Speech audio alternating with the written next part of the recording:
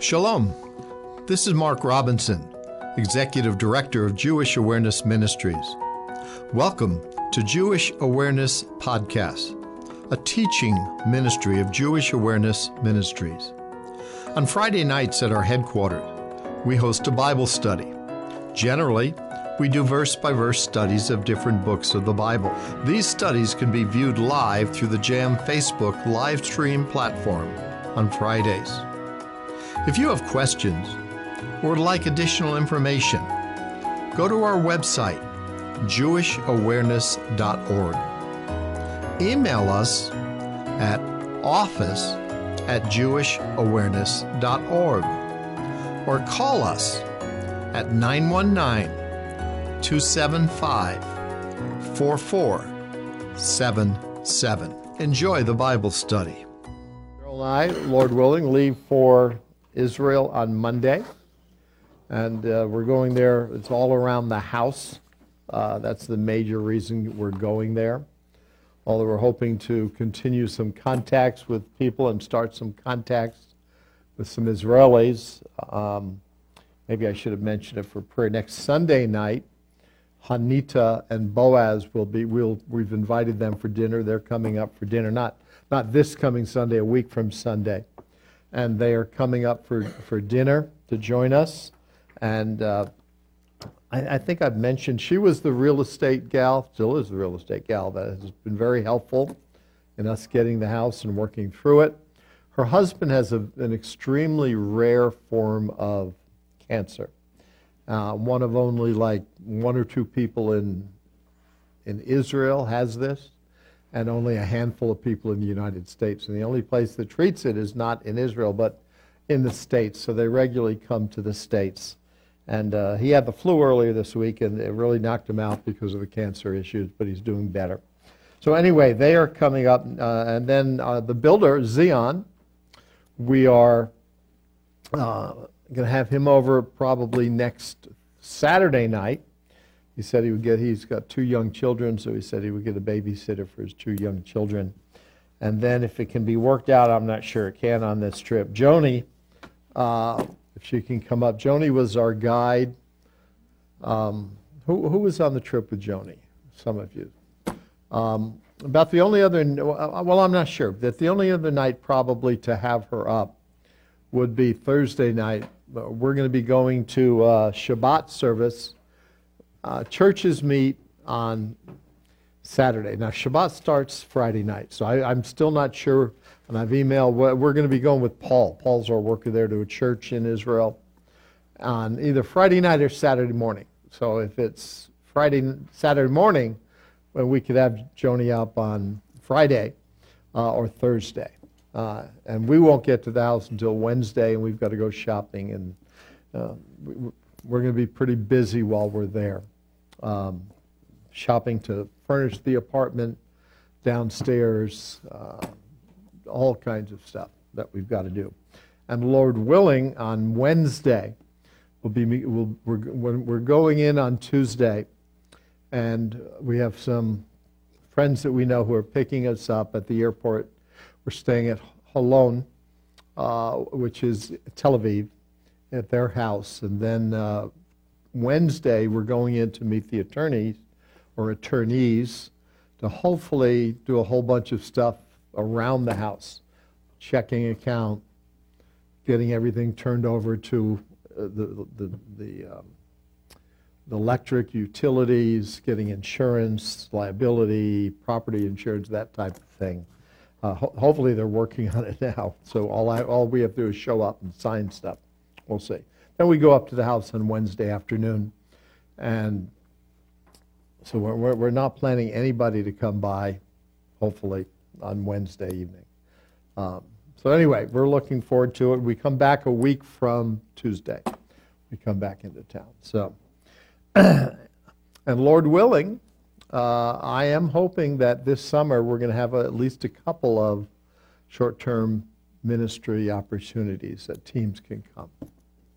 So, if you're interested, and they're small teams, no more than a dozen people, because we have 7 bedrooms and So we'll have 6 bedrooms, 2 twin beds in each bedroom, and the master for the leaders of the team. So anyway, you'll get more information that down the road. Talked to somebody today, and he can't go this summer. He says, but I'm going to go next summer, 2020. He said, I'm going to bring my pastor. I said, I'll get that 12 people. Don't worry about it. He was really excited about the possibility. Short-term ministry teams. And I won't talk about now what you're going to be doing or what the teams will be doing, because I'm not sure what the teams will be doing. A little bit sure, but not completely on that. So, okay, so we're leaving on Monday. We've got a 7 o'clock flight out of RDU, catching around an 11 o'clock flight in Newark onto Israel as we go. So, but we are in Hebrews. So we're in Hebrews chapter 11, verse 23 tonight. And Hebrews, one verse, and it's down on your paper. And it reads this way: by faith Moses, when he was born, was hid 3 months of his parents, because they saw he was a proper child, a comely child, a handsome child, and they were not afraid of the king's commandment. Now, the interesting thing of this verse here in this faith chapter, it's really not about Moses. So it's about his parents. The faith exhibited here is actually that of the parents of Moses. By faith, Moses, when he was born, obviously there's no faith on the part of Moses to be born. The issue is his parents. He was hid 3 months of his parents because they, the parents, saw he was a proper child, the King James puts it. And they were certainly not afraid, it says. They were not afraid of the king's commandments. So the focus here is not Moses, but his parents and what they did. Now, they're not named here.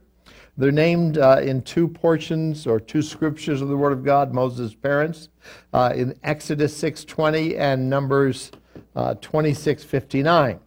Amram took him Jochebed, his father's sister, to wife, and she bare him Aaron and Moses. And the years of the life of Amram were 137 years. And then in the Numbers passage, the name of Amram's wife was Jochebed, the daughter of Levi, whom her mother bare to Levi in Egypt, and she bare unto Amram, Aaron, and Moses, and Miriam, their sister. So Amram and Jochebed are the parents of Moses, and they're the focus here. Godly parents, the faith that they had, and in particular concerning their child. But what we can learn about this. Now, the events of Egypt, Pharaoh, Moses, I probably should have put the parents in here, were providentially used by God to ensure that his plan for Israel would be completed. And that's ultimately where this faith comes from. Is based, obviously, as we've talked before, on the Word of God. It is evidenced ultimately in the life of the parents of Moses by what they did. They were unquestionably students of the Word, believed God. Many Israelites at that time did not. They were Egyptianized, if that's a word. Maybe I can coin it or not. But Moses' parents believed God. So we have that verse. Now, by faith Moses, when he was born, was hid 3 months of his parents because they saw he was a proper child, and they were not afraid of the king's commandments. Now, Exodus 1 through chapter 2, verse 10, gives the background to this story of faith. And again, the faith is on the part of the parents. It's the parents and what they did in light of their son, Moses. So I put down a few verses, not all of it. In verses 15, 16, 17, and verse 22, the king of Egypt spoke to the Hebrew midwives, of which the name of the one was Shiphrah, and the name of the other Puah.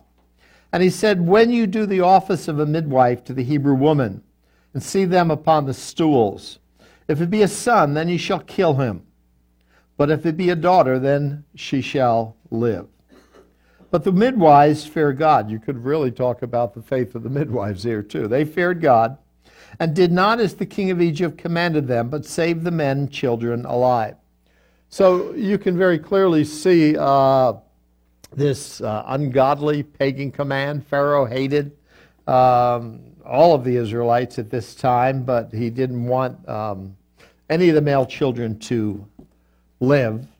The midwives wouldn't obey what he said.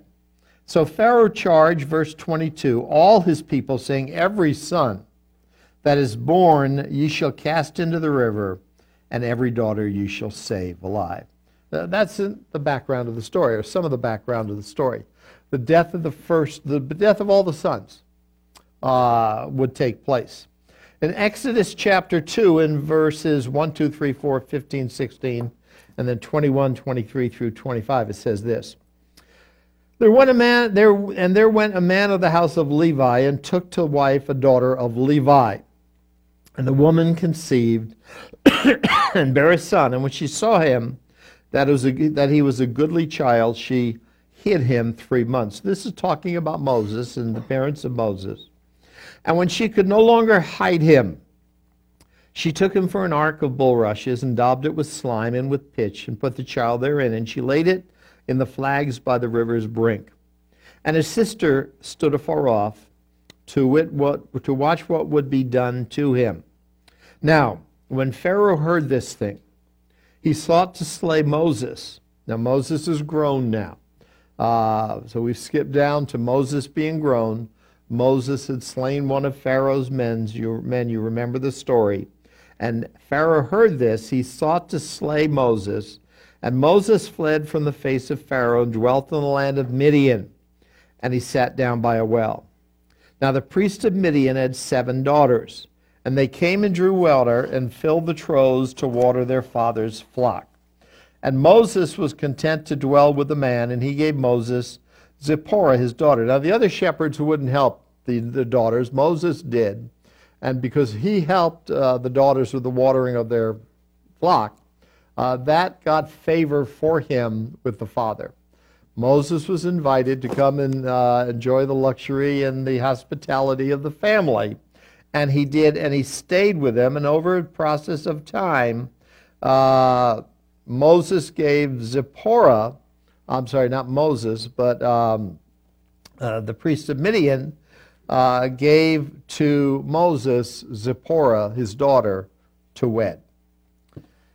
In verse 23, and it came to pass in process of time that the king of Egypt died, and the children of Israel sighed by reason of the bondage. And they cried, and their cry came up unto God by reason of the bondage. And then a very key verse, verse 24.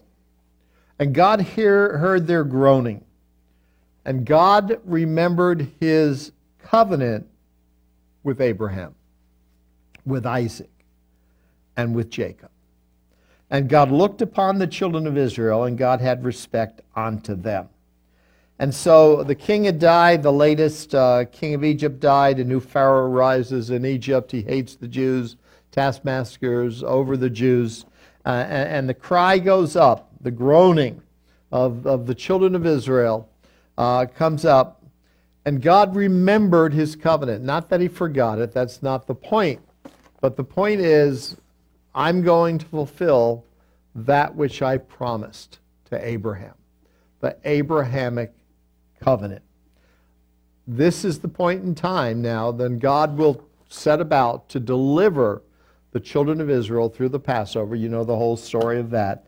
And would use Moses in what would happen.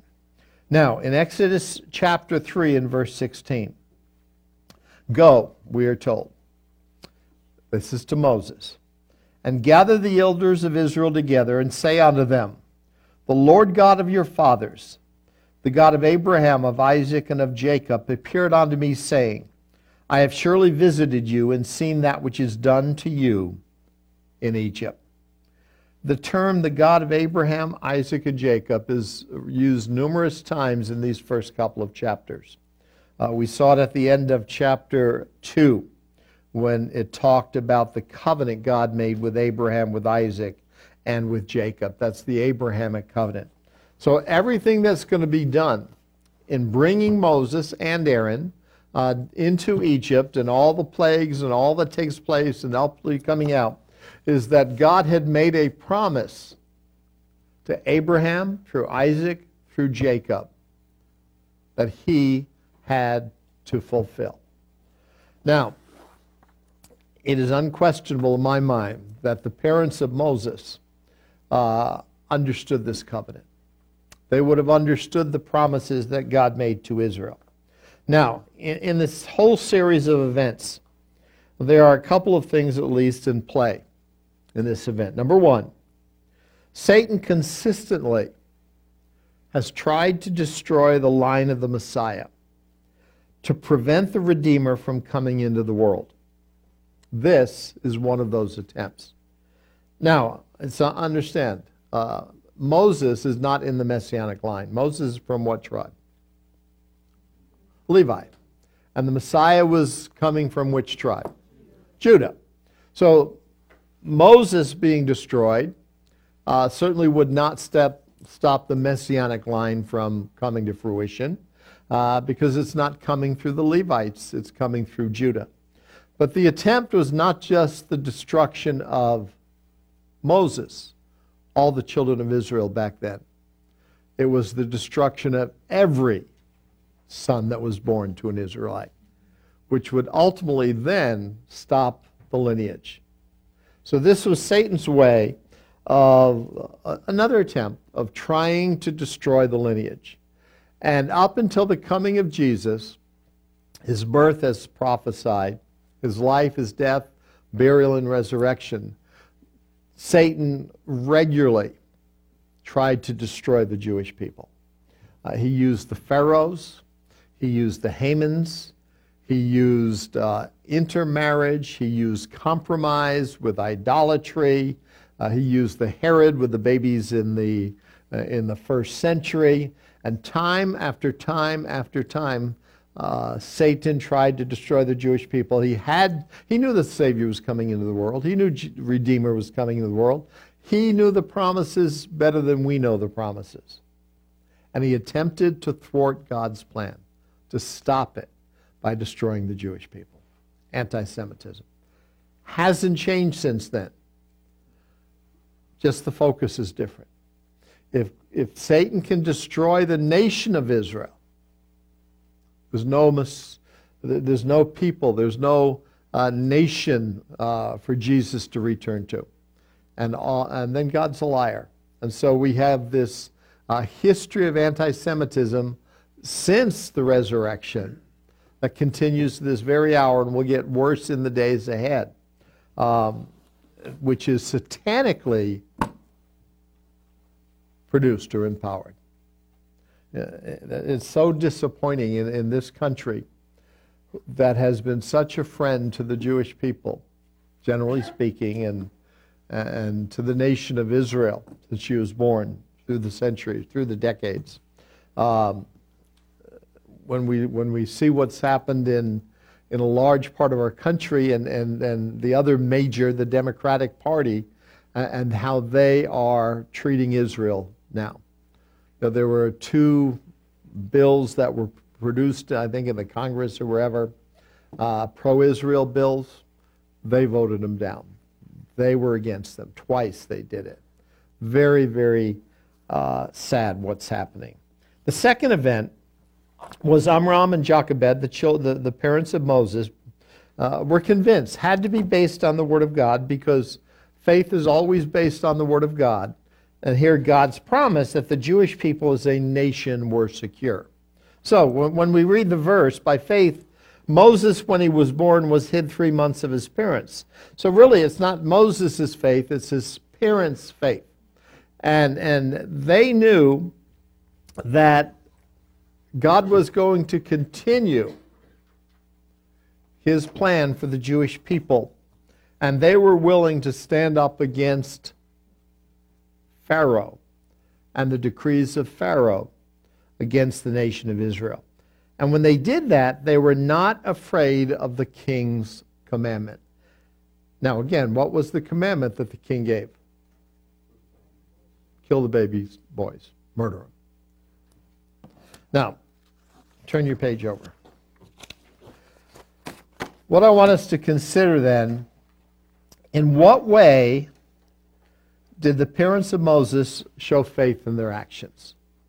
Well, the first thing we can go back to is Genesis 9:6, where we are told this: "Whoso sheds man's blood, by man shall his blood be shed.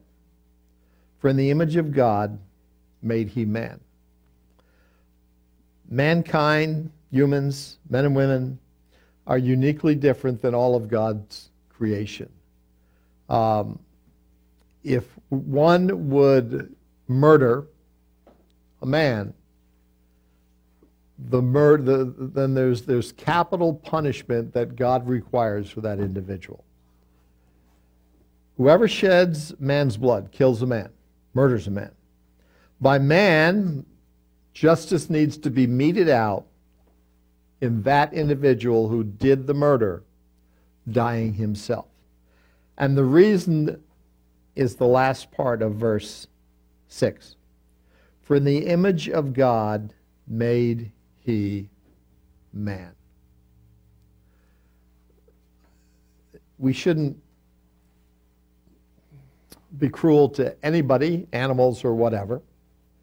But if one would kill an animal, unquestionably, the punishment should not be nearly as much as is for murdering a man, somebody made in the image of God. Animals are not made in the image of God. They don't have a spirit. They don't have a spirit. They have a soul. Soul is different than the spirit.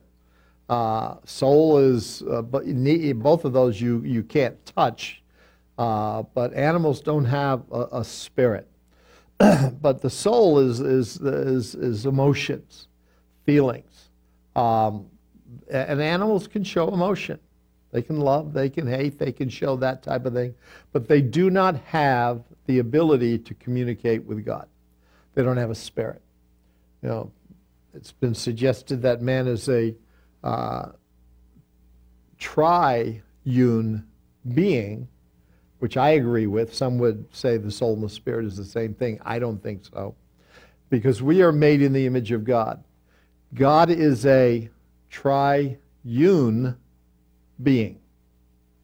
Father, Son, Holy Spirit.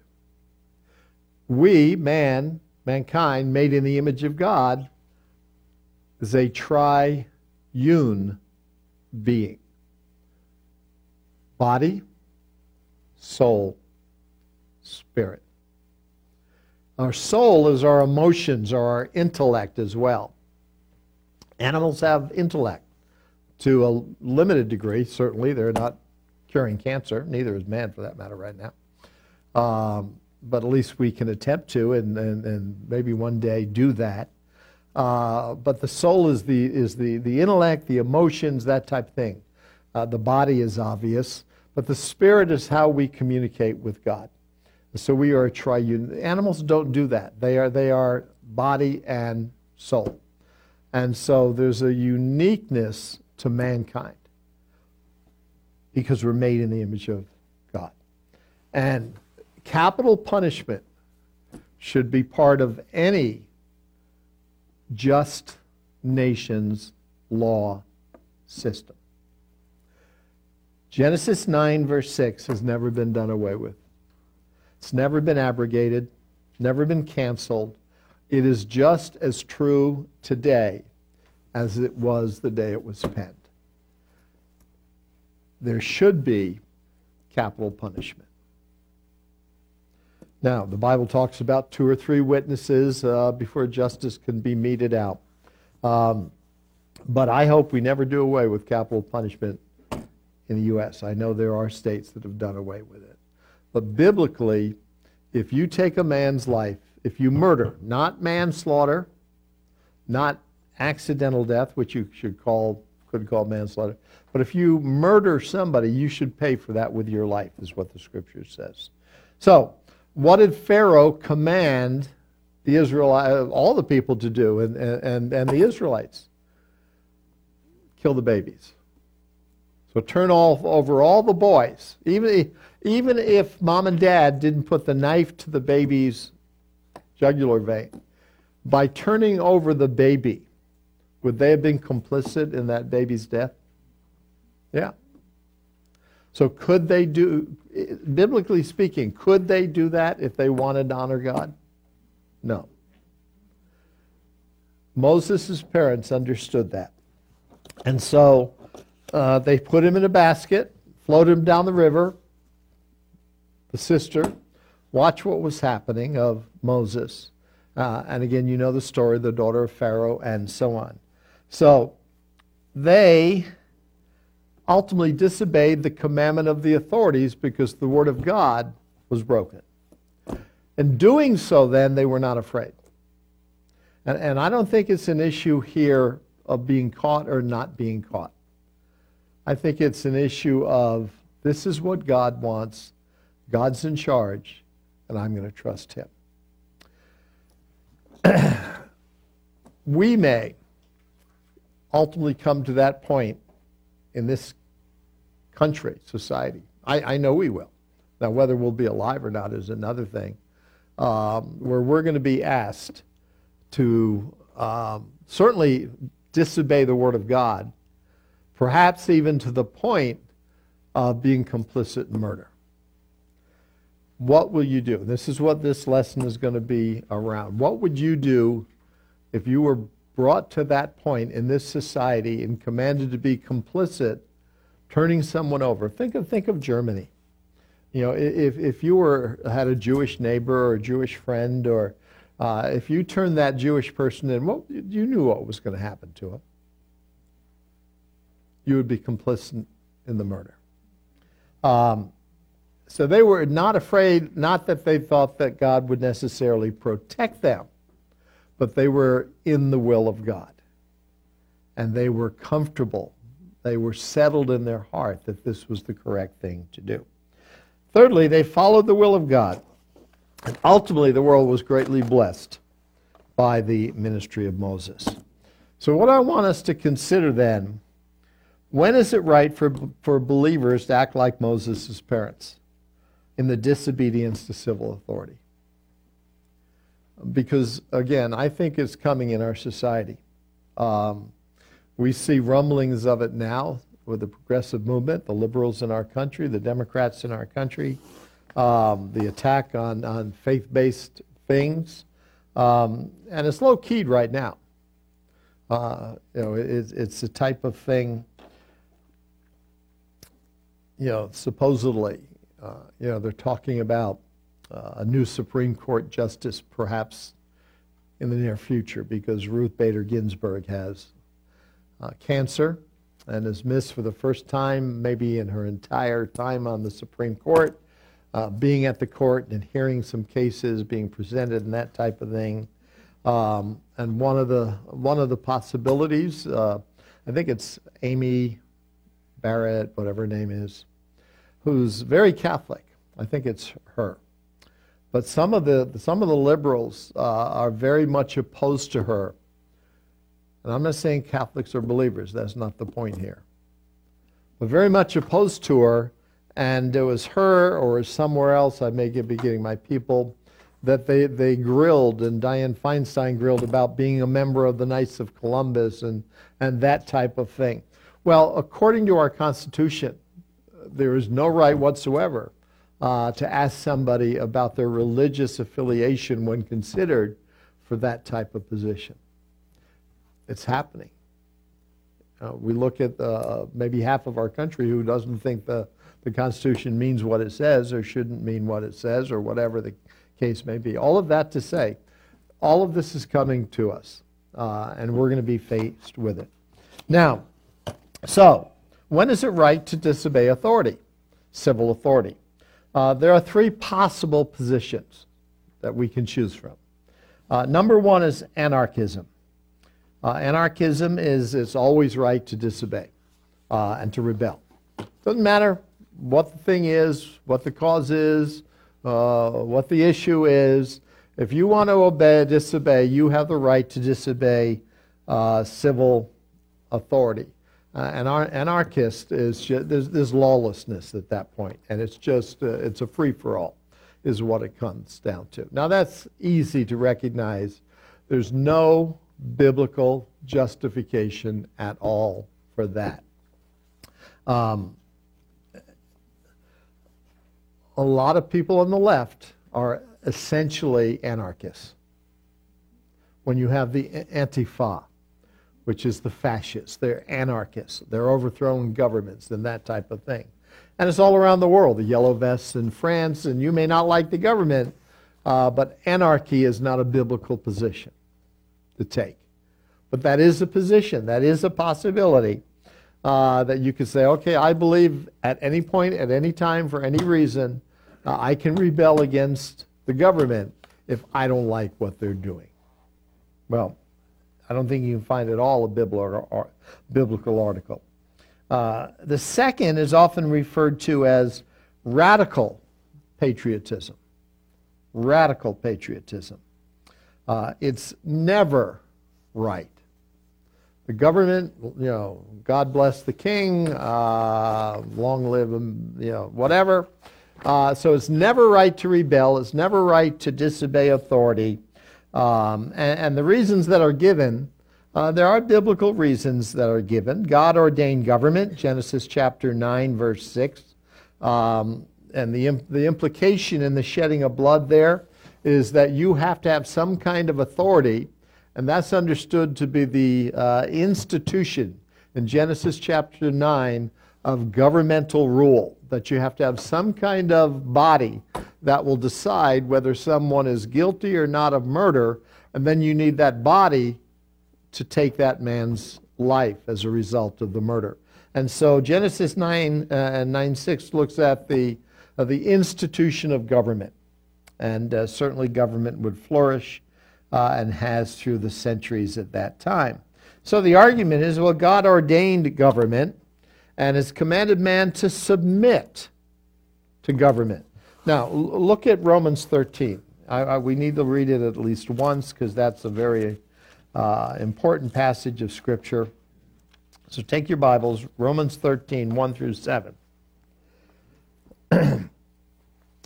In verse 1 especially, and verse 4 especially, let every soul be subject unto the higher powers. For there is no power but of God, and the powers that be are ordained of God. Now, the higher powers here are talking about the rulers over us, the civil authorities, the government that we're under there. And every one of those are subject, are ordained by God. And so whosoever then, verse 2, resists the power, government, resists the ordinance of God. And they that resist shall receive to themselves damnation. For rulers are not a terror to good works, but to the evil. Wilt thou then not be afraid of the power? Do that which is good, and thou shalt have praise of the same. If you're evil in a society, the government's going to come down on you hard. You should be afraid of them. But if you do good, the government will speak well of you. Well, obviously, that's not always the case, right? Verse 4, for he is the minister of God to thee for good.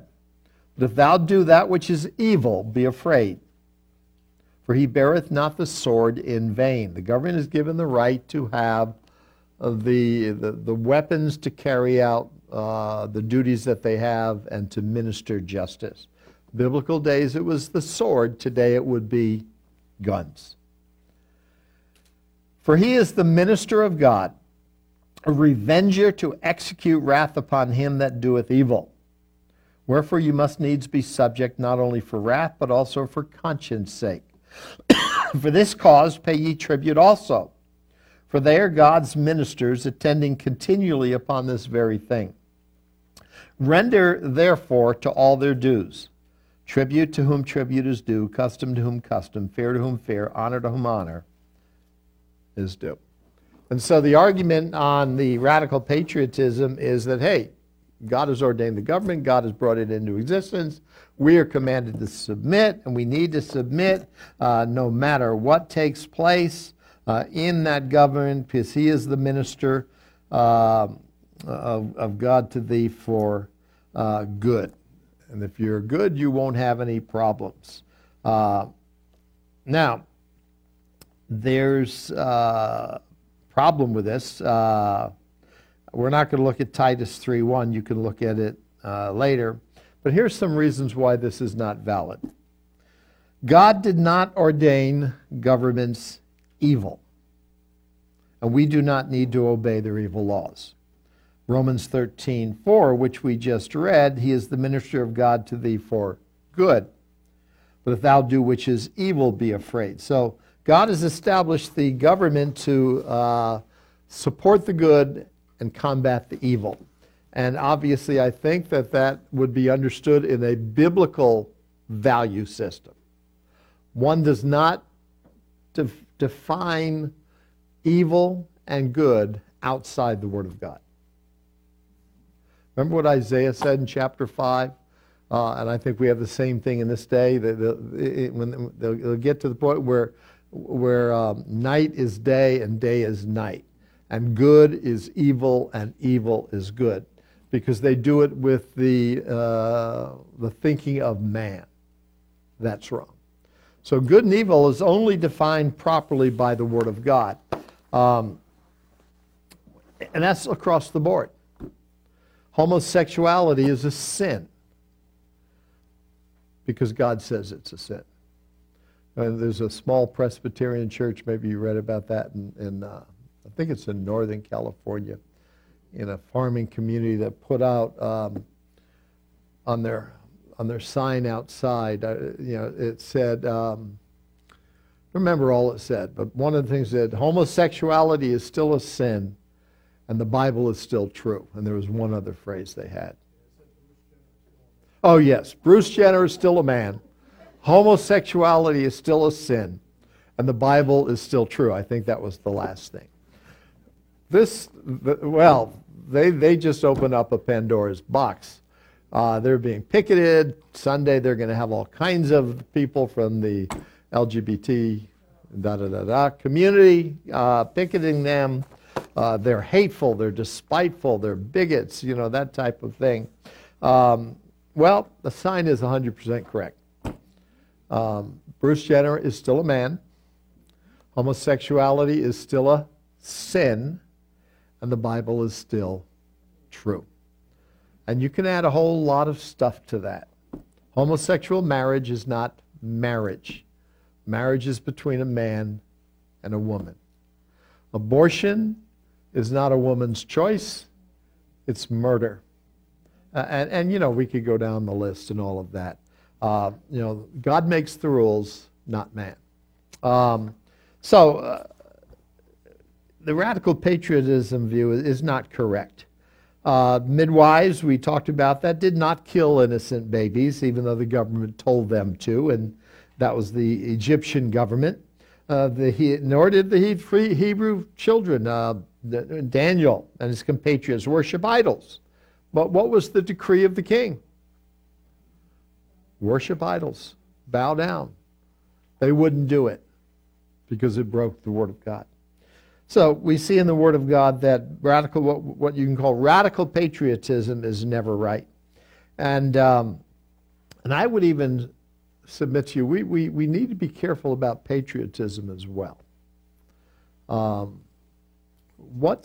Where is our, yes, we're citizens of this country, but where is our primary citizenship? Heaven. And we are called, 2 Corinthians chapter 5, to be ambassadors for Christ in this world. Turn to 2 Corinthians 5.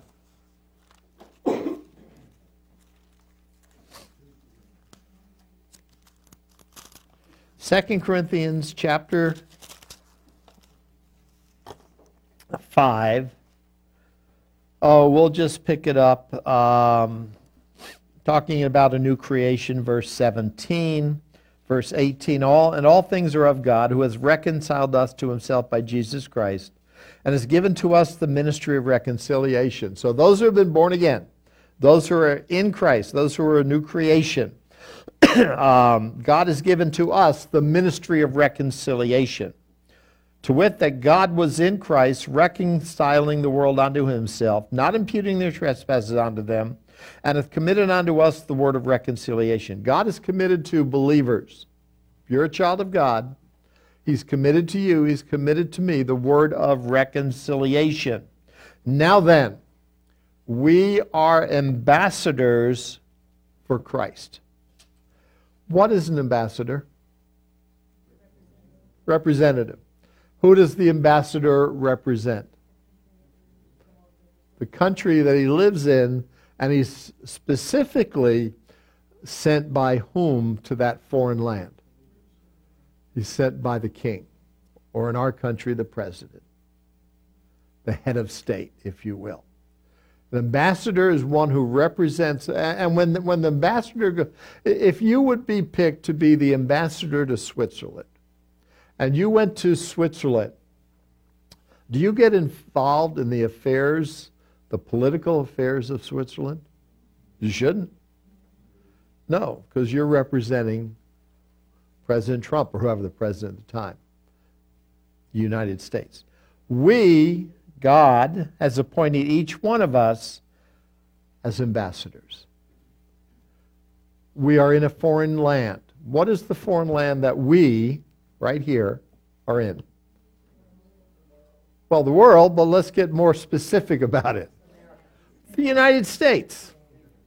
It's a foreign land for believers. We are ambassadors to the United States. If you lived in Mexico, you'd be ambassador to Mexico, and so on. We're in the United States. So your primary calling and citizenship is in heaven and God's ambassador to this country. And although, yes, we have citizenship in this country, that's not our first priority. Our first priority is our citizenship in heaven. We are ambassadors for Christ, as though God did beseech you by us. We pray you in Christ's stead be ye reconciled to God. And so we are to represent God, pleading with people to be reconciled to God. We're representing Jesus. We are his mouthpiece.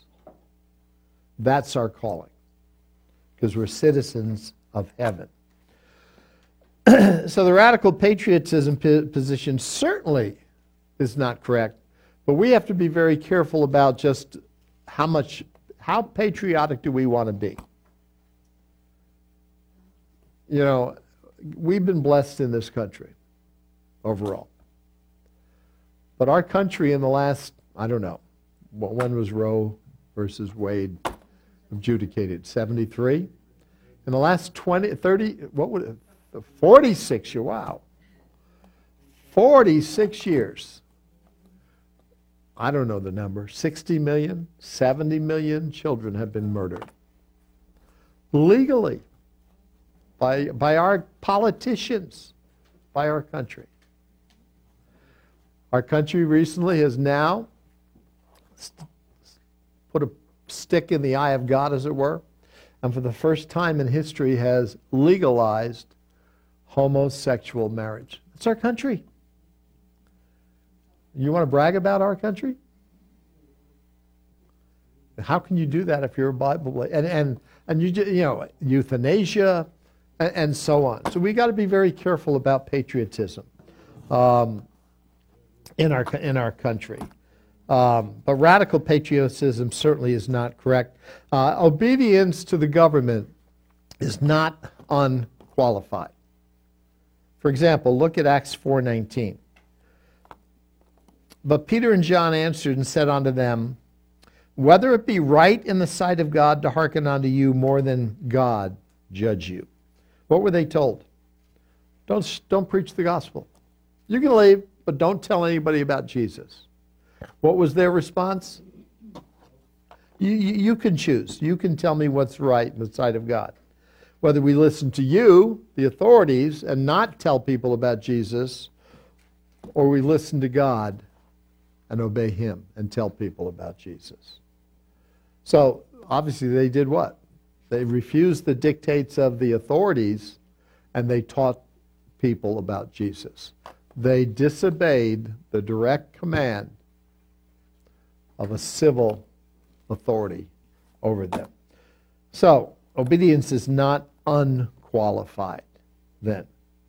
Now, the third position is biblical submission to government. Maybe just the title is not good because, by use of the title, well, certainly you want to be biblically submissive, right? But this, I believe, is the proper position. Sometimes it's right to disobey government. Not always. And sometimes the flip side of that, sometimes it would be wrong. Now, in this area, you have two subviews. You have the anti-promulgation position and the anti-compulsion position. Now, the first one, the anti-promulgation position. Promulgate is to publish. In other words, to enact laws. Can be about anything. Can be the law that was enacted in Acts chapter 4 was don't witness. That would be the compulsion position. Now, Christians have a right to disobey authority when a law or action is initiated that is contrary to God's word. So, the anti-promulgation position is that whenever there's a law that is passed that is contrary to the Word of God, Bible-believing Christians have the right to disobey government and to fight against that law, break the law to change that law. That's the anti-promulgation position. The anti-compulsion position. Compulsion is the act of driving or urging by force, physical or moral. And where this comes down is Christians have a right to disobey authority when a law or action is initiated that commands one to do something contrary to God's word. Now, catch the distinction between these two positions. The first one, the anti-promulgation position, is a law that is passed that says something can be done, but does not command us to do it. The second one is the law that is passed that commands us to do it. For example, in the anti-compulsion position where we would be against it, I don't know if they still do it, but in China, for many years in the past, you could only have one girl child. You have as many boys as you want. I think it was one girl child, or just one child. Okay, one child.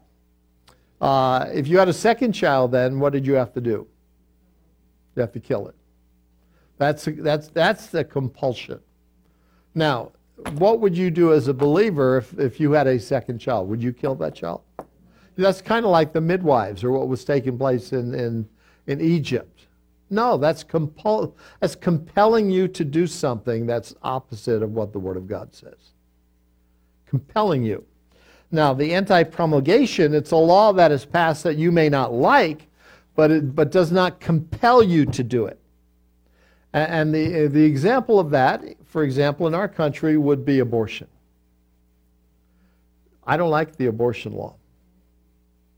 Any Bible-believing Christian should not like the abortion law that gives the right to people to have an abortion. But what it doesn't do is compel people to have an abortion. And so even though that we don't like it, the argument then is we have no right to overthrow the government because we don't like that law, or fight against the government because we don't like that law. Now, if they would compel us to have an abortion, like in China, to kill the child, whether it's preborn or not, then we have every right to disobey. And that's the difference between these two views. The anti-promulgation position, they're against any law that is against the Word of God. And in the past, you had organizations like Terry, I can't remember his last name, picketed the abortion clinics and chained themselves to it. I can't remember the guy's name. They would take the anti-promulgation position. So, what are some of the arguments for the anti-promulgation position? In other words, when a law is published or made by a civil authority, in our country it would be Congress, and becomes the law of the land, why, according to them, is it right then to actively disobey? Well, their argument is that the power of government is not absolute, which is true. God's law is king, not the government, would be their argument. Well, is that true in a secular society or in a civil authority? That God's law is king and not the government? No. When Paul, and I mentioned it later on, wrote Romans chapter 13, what government was he living under? Rome. Do you remember who the king, the head of the government was at that time when he wrote that? Who? No, not Agrippa, of Rome. Agrippa was he was a local underling. He was like a governor or a mayor. He was not the major authority. Who was the power in Rome? Caesar, Nero. Caesar, yes. But Caesars are different Caesars. Nero. Nero was a despot, was a murderer. We think he was extremely anti-godly. He hated God. He hated Christians. He persecuted people, had them killed. And yet, under Rome and Nero's rule, Paul wrote, obey the government. Wow.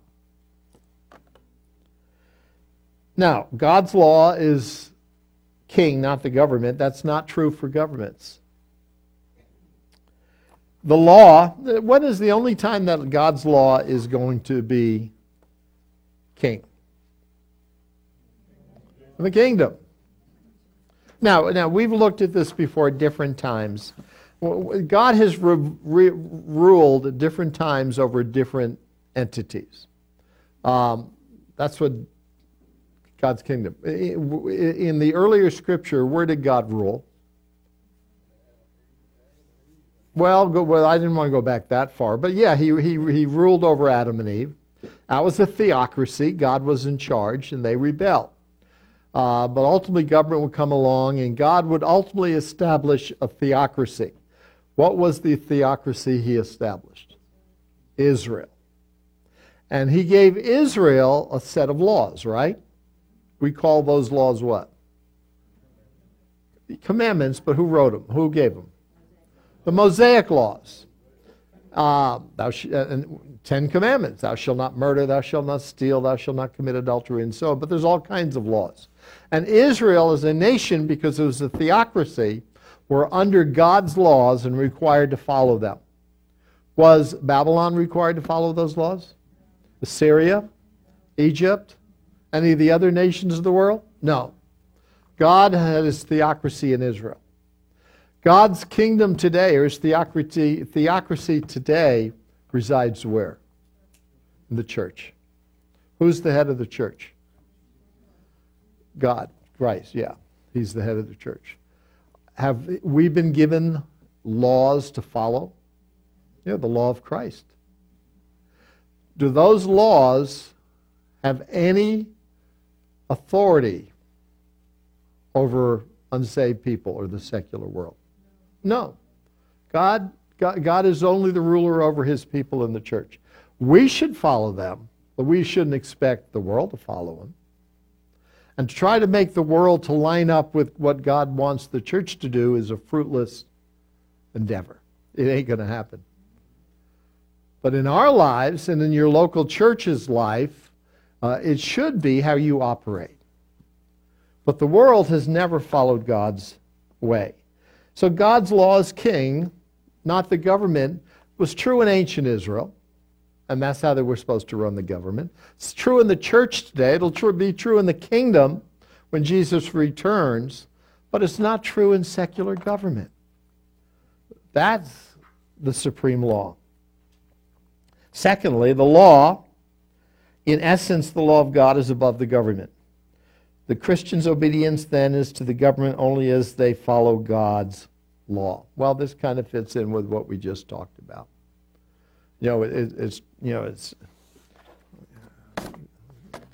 God bless Sarah Palin. It's like putting lipstick on a pig. It just doesn't work. You cannot expect secular governments to follow God's law. Now, there's a whole element of Christendom, dominion theology, post-millennialism, that believes that is exactly what God wants us to do. To make the world Christian and set up every government that we are governed by the laws of God. That is just plain wrong. Second statement and argument before is just wrong. Point number 3, they would argue, governments which rule contrary to God's law are tyrannical. Thus, Christians should not obey government's law. Well, is every law that the government makes that is against God's law a tyrannical law? No. Tyranny is when there's something, compulsion, they come after you. That's just not true. Christians should resist tyrannical governments. Christians have a moral obligation to resist ungodly governments. It was Paul who wrote, submit to Rome and Nero. Point number 5 they would make is resistance takes 2 forms, protest and force. Christians should first protest, and if that does not work, they should use force as necessary. And there is a segment of the country today, Christians who are on the verge of taking up arms against the government because they see protest is not working. I don't believe we should have anything to do with that. Go to the next page. The anti-compulsion position. What are the arguments for this? There are biblical examples of disobedience of government. Every single one of them have the same element. There's a command, not just a law, a compulsion, a command by the authorities that is contrary to the Word of God. And the second element is that command was disobeyed. And there's a distinction between a law and a command. Exodus 1, kill the babies. They refused to kill the babies. Exodus chapter 5, don't worship God. They refused that command not to worship God, and they worshiped God. Daniel chapter 3, again, command was to worship an idol. They refused to worship an idol. Acts chapter 4, the command was to stop proclaiming the gospel. They refused that command. And so every time in the Bible there was a disobedience to the government authority, it was because there was a compulsion. There was a command, not just a law, a command or a compulsion, and they disobeyed that. That's the difference between the promulgation and the compulsion position. None of us, again, should like abortion. None of us should like. Let's move off of abortion for a second. Homosexual marriage. We got both of these in play in our country. One position is that we have now legalized homosexual marriage. And if a man wants to marry a man or a woman wants to marry a woman, that is legal in the United States of America. That's the law of the land. I don't like it. I think it's unbiblical. But they're not forcing me to marry. Oh, I'm not even going to say it.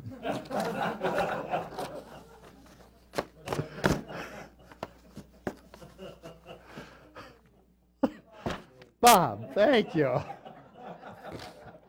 I would reject that. I would rebel. Totally. They're not forcing any man to marry another man or a woman to marry another. They're making it an open law, the opportunity. Now, but in this whole homosexual marriage thing, though, some homosexuals have gone into bakers who are Christians. You know about it, the Masterpiece in Colorado. And they are trying to force them to bake a cake for a homosexual marriage. That's compulsion. If the homosexuals want to get married, I think it's wrong. I think it's unbiblical. I think it's not healthy for our country. But hey, it's a free country.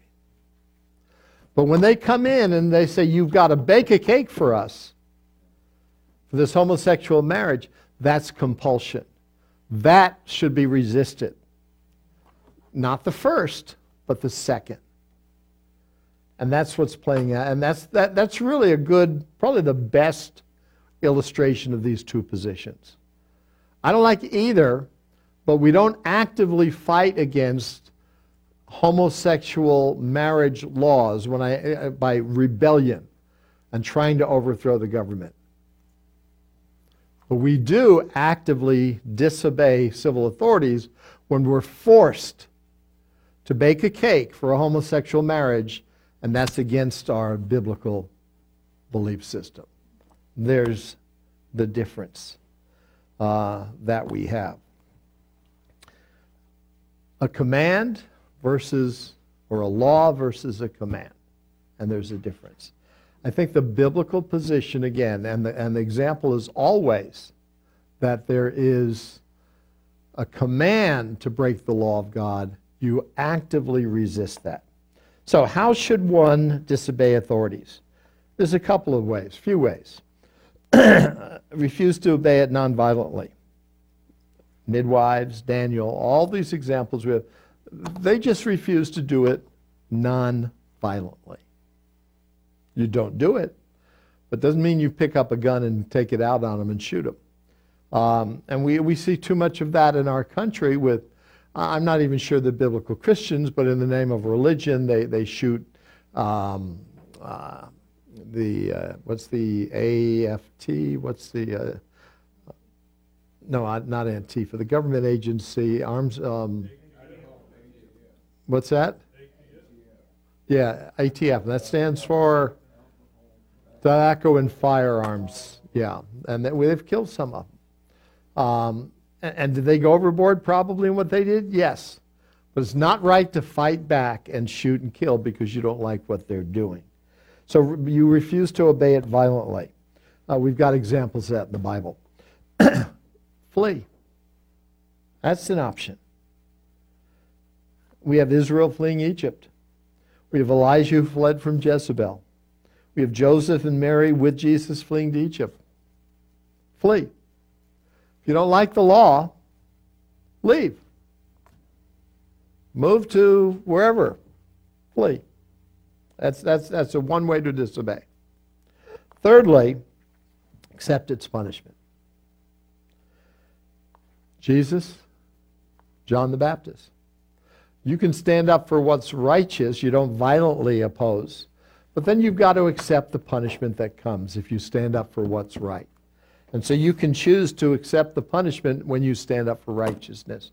Those are three ways to disobey. Now, we are going to be, I'm not a prophet, I'm not a son of a prophet, but I really think in the days ahead, we will be confronted, for those of us who live long enough, by our government forcing us to do things that the Bible speaks against doing, or the Bible tells us to do, and the government says, don't do. We have three options. Don't do it, but refuse nonviolently, flee, or just accept the punishment as you speak out against it. What else can we do in response to oppression? Now, before we look at these four things, I want to, on the third page that you have, I think I mentioned this before. There's a pastor in China. His name is Wang Yi, or Wang Yi, I'm not sure how to pronounce it. Back in September 21st, he wrote a letter of last year, which was revised on October 4th. And he let it be known that if he would disappear, that 48 hours after his disappearance, that this letter should be published.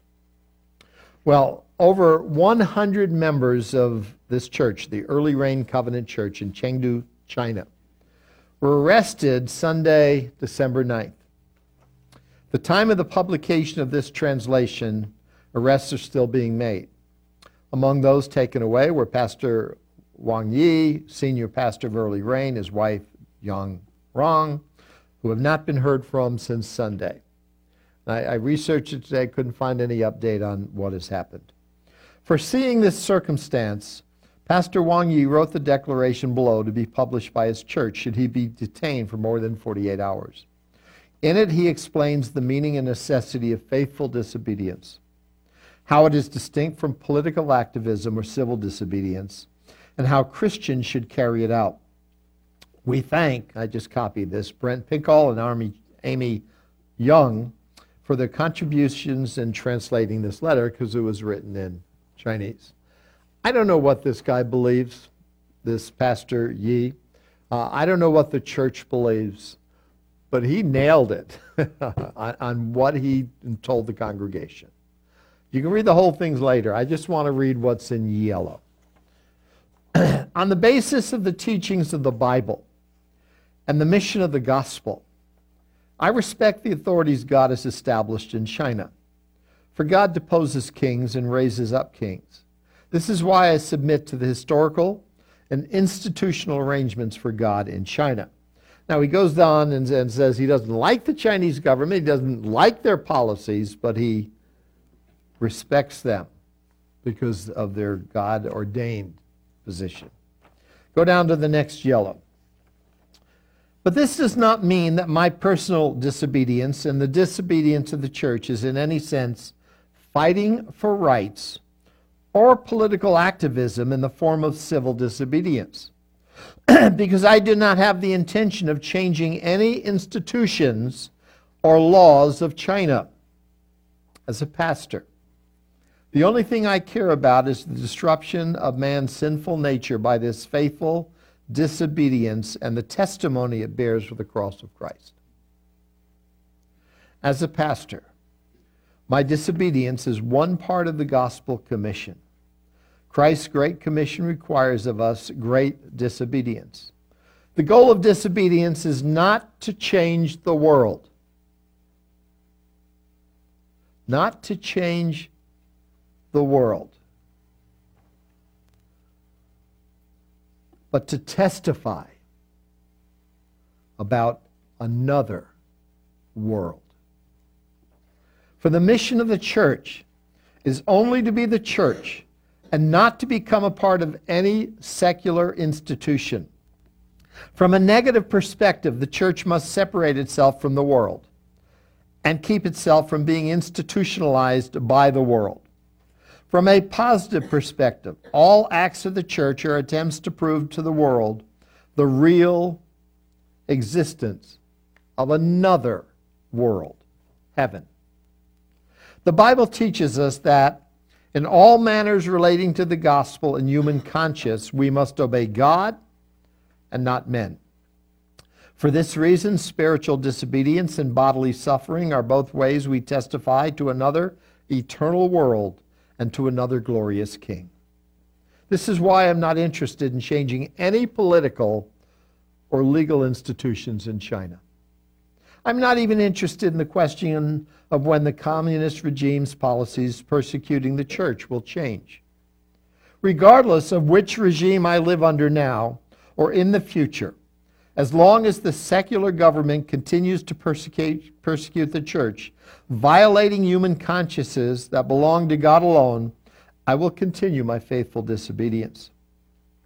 For the entire commission God has given me is to let more Chinese people know through my actions that the hope of humanity and society is only in the redemption of Christ, in the supernatural, gracious sovereignty of God.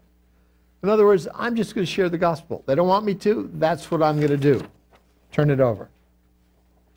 Down to the next yellow portion. Those who lock me up will one day be locked up by angels. Those who interrogate me will finally be questioned and judged by Christ.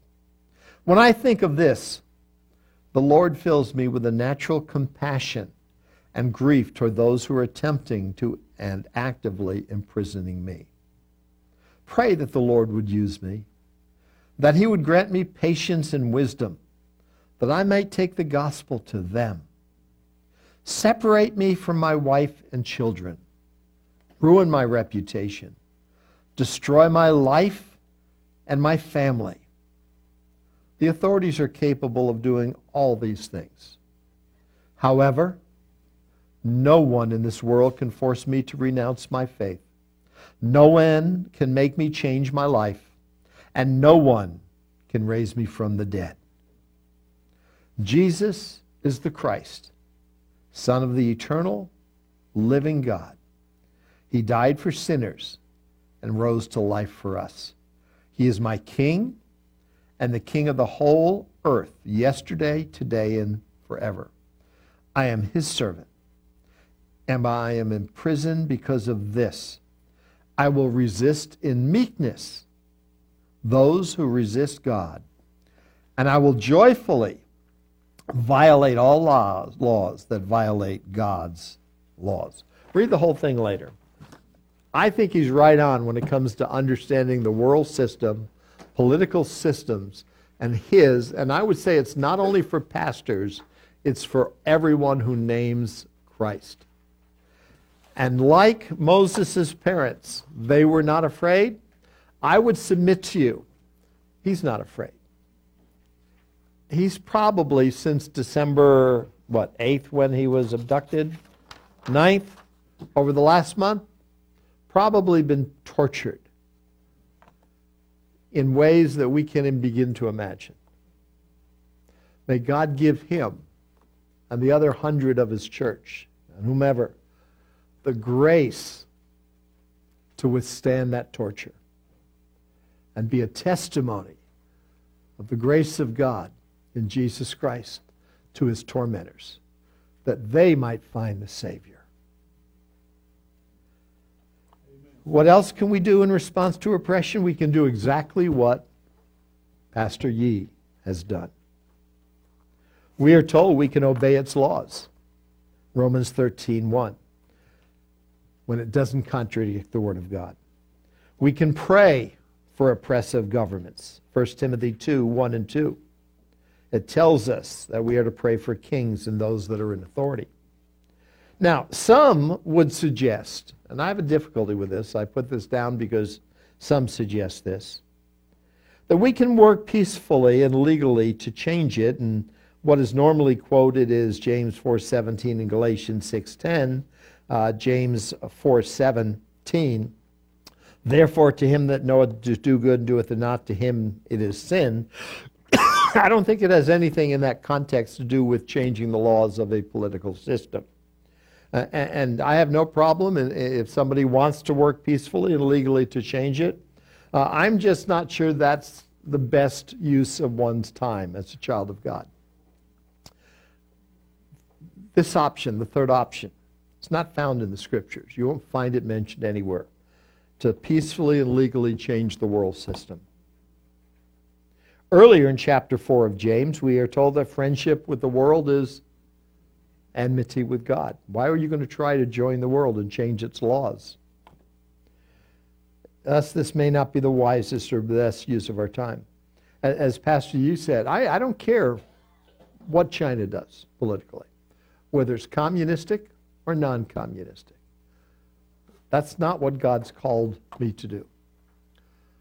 If I might put the words of 2 Corinthians 5 in his mouth, God's called me to be ambassador, to tell people about Jesus. But God's called every one of us, not just pastors, to be an ambassador. So I'm not certain. I don't believe point number 3 is the best way to go.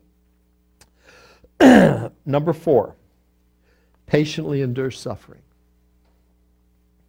Beloved, think it not strange concerning the fiery trial which is to try you, as though some strange things happened unto you, but rejoice, inasmuch as you are partakers of Christ's sufferings, that when his glory shall be revealed, you may be glad also with exceeding joy. When we live for Christ, and if we suffer for it, we are to endure it patiently with joy. May God grant those Chinese Christians that ability. Turn the page over. Is revolution ever justifiable? Some would argue yes. I don't believe it is scripturally. Some approve of, Scripture approves of some revelation. This would be the article, 2 Chronicles 22. The one incident in Scripture is a God-appointed revolution. You can read it later. But that was unique. It was necessary because what they were trying to do was to kill the last child that could be on the throne of David, destroy the Messianic line. And God had them raise up to stop that. Without revolution, the argument is, tyranny reigns. Well, God is sovereign. God puts up one, puts down another. We need to trust in God and not our resources. 3, if some wars are just, why not some revolutions? Wars are fought by God-ordained governments. Revolutions are fought by citizens against the government. And 4, we are only to obey governments that follow God's moral laws, is the argument. Paul wrote Romans 13 again, 1 through 7, when Nero was the authority. He certainly was not following God's laws. There are many Christians, like Ken, who believe revolution is right at times for believers. I don't believe it ever is. We represent Christ. We're his ambassador. We are not to get entangled in the affairs of the world. Generally, those Christians who believe in revolution come from an amillennial or a post-millennial position, not a dispensational.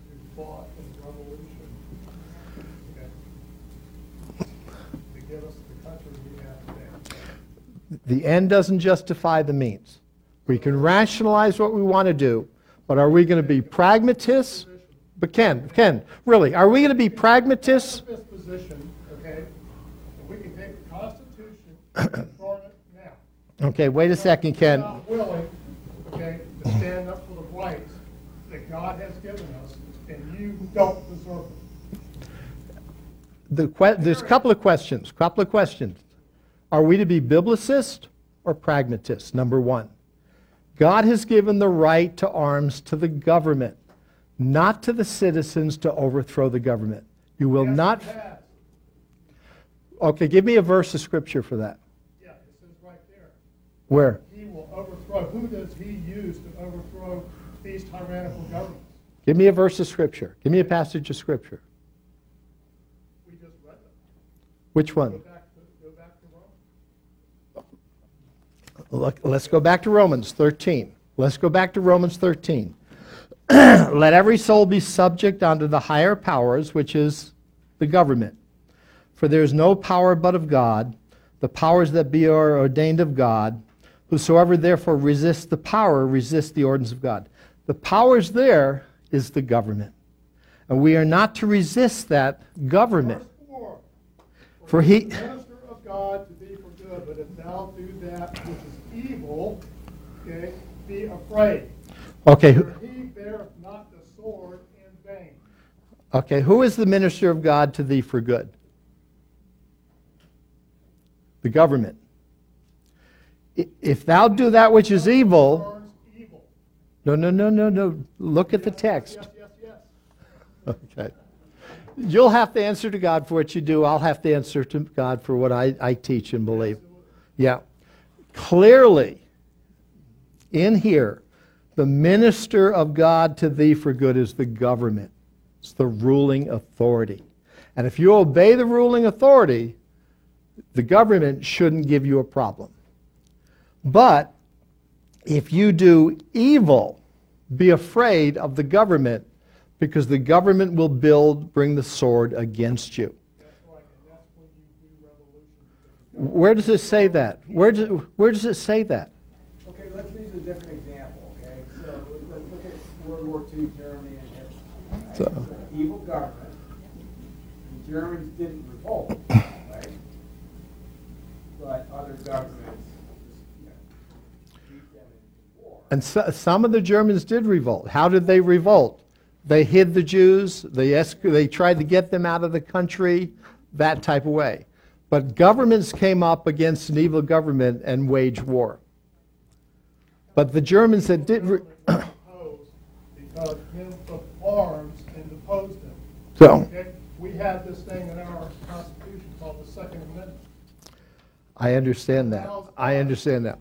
God-given document that allows us to take up arms and depose of an evil, tyrannical government. Okay. We're going to stop this in a second. Is the Declaration of Independence, our Constitution, a God-given document? Yes. Okay. No. We have one God-given document, the Bible. You go and tell those men who prayed on their knees before God to come up with that Constitution and defend it with arms. We have one God-given document, the Bible. It's a great document, the Constitution, but it's not God-given. It's not God-breathed. We cannot add to or take away from the Word of God.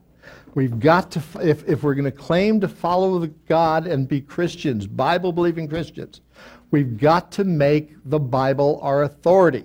Yeah, Not- and I tell you this, if it wasn't for the United States of America being formed, we would be speaking German today.